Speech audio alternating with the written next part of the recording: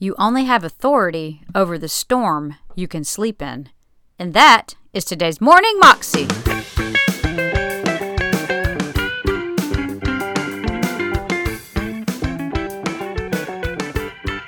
Welcome to the Morning Moxie Show. I am your host, Alicia Sharp. Today on the show, we have Bill Johnson. And Bill is talking to us about our authority. And, you know, a lot of times we feel like we have to work up our authority, or just it's got to be with force and with all these things. That Jesus displayed his authority by sleeping through a storm. And basically what that means is that there was nothing in this world that could shake him to the point where he would fear, where he'd be afraid, where he didn't know what was going to happen, or he didn't know that everything was going to be okay and that God had it in the palm of his hand. And that's the place that I want to be. I want to be in a place where if I know that God has called me to do something, or I know that God wants me to, whatever it might be, I want to be at a place where I'm at peace and I'm not worried if it's going to happen or not. If it's going to, oh my gosh, is this going to happen? Or, I want to know without a doubt that what God says is true, and have peace and trust way down deep in my soul, because what he says is true. And when we have the peace, we have the trust way down deep, we can live at peace even in the midst of a storm and declare peace to the storm. This is a great clip. Here's Bill. On the same day, when evening had come, he said to them, "Let us cross over to the other side." Now when they had left the multitude, they took him along in the boat as he was, and other little boats were also with him. And a great windstorm arose, and the waves beat into the boat so that it was already filling. But he was in the stern, asleep on a pillow. And they woke him and said to him, "Teacher, do you not care that we are perishing?" Then he arose and rebuked the wind and said to the sea, "Peace, be still."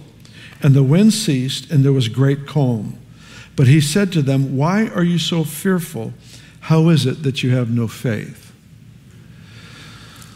I feel like we get into, well-meaning people get into religious ruts where we forget to think about, to dwell on, to meditate, to discover how the kingdom of God actually works. And this hits one of them right square in the head.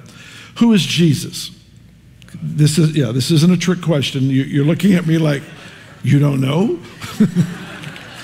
There'll be no trick questions today, all right? I'm going to be nice all day long. Who is Jesus? He's God. What do we call conversation with God? Prayer. So the disciples pray.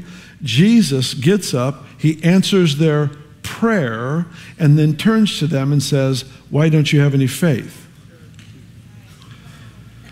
Now, I grew up thinking the answers to prayer were the evidences of faith. Now, I wouldn't want to say answers to prayer are not valuable, but the kingdom awareness, the kingdom mind, the renewed mind lives with an awareness that sometimes God wants to do something through you and not for you. The renewed mind lives with an awareness that sometimes God wants to do something through you and not for you. This is the renewed mind. What did Jesus do in this situation? Well, first of all, he slept during a storm. I hope you don't get tired of the statement, but we've said it countless times through the years. You only have authority over the storm you can sleep in. In other words, the place where you have peace is where you have authority to bring peace. What did Jesus do in this situation? It says he rebuked the wind and the waves, and he spoke or released peace over the storm, and the chaos outside of him had to submit to the peace that was inside of him. So his internal reality became his external reality. The world that was in him, remember Jesus taught this, the kingdom is within you. Which to me means all kingdom issues are heart issues. And when heart issues are dealt with, the world around you has to yield itself to your personal internal victory. So, what do we have in this story? We have number one, the renewed mind lives with an awareness that sometimes God wants to do something through you and not for you. The renewed mind lives with an awareness that your internal victories become your external victories. We put it a different way. The world around you, when you know what you're doing, when you know how to utilize the tools that God gives you, the world around you starts to take the shape of the world that is in you. Now, you and I know this instinctively. Whether you've thought through it or not is another matter. But we know this instinctively. We've had people, maybe we've walked into a room, we felt incredible tension in a room, or maybe fear. Maybe we've talked to a friend and they're smiling on the outside, everything looks fine on the outside, but we can feel the fear or the hatred or the bitterness or whatever it is that's going on inside of them. You can feel it because they're leaking. That internal reality is starting to shape. And how many of you have seen this before? Somebody becomes hostile and bitter, and they may not say it, but they walk into a room and people around them start getting hostile and irritated and angry. Why? Because that thing that is in them is starting to define the world around them.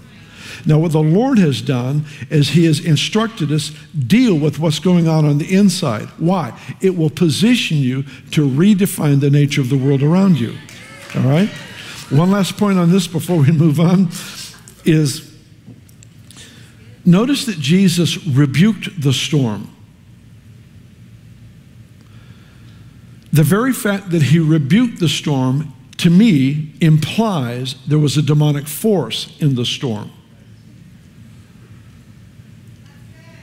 The church frequently gives God credit for disaster, saying, well, that was the hand of God bringing judgment or discipline or whatever to people. No, Jesus rebuked it because there was a power in the storm that was not of God. So the renewed mind then looks at obstacles not believing it's the hand of the Lord. Here's the problem. When you see disaster, calamity, crisis started by God, when you believe that in your heart of hearts, when you think that way, then you lose your ability to discern what is actually demonic and what is actually from the Lord. Because you've put the devil's work into the category of God's work. And you deaden your capacity to recognize what is actually sent from the Lord. That was Bill Johnson, and you can find that clip on YouTube if you search under You Have Authority, Bill Johnson, Bethel Church. You can also find out more information about him at his website, bjm.org. That is all I have for you today. I hope you have an amazing day and that you will go take the mountain that God has given to you. See you tomorrow. God bless.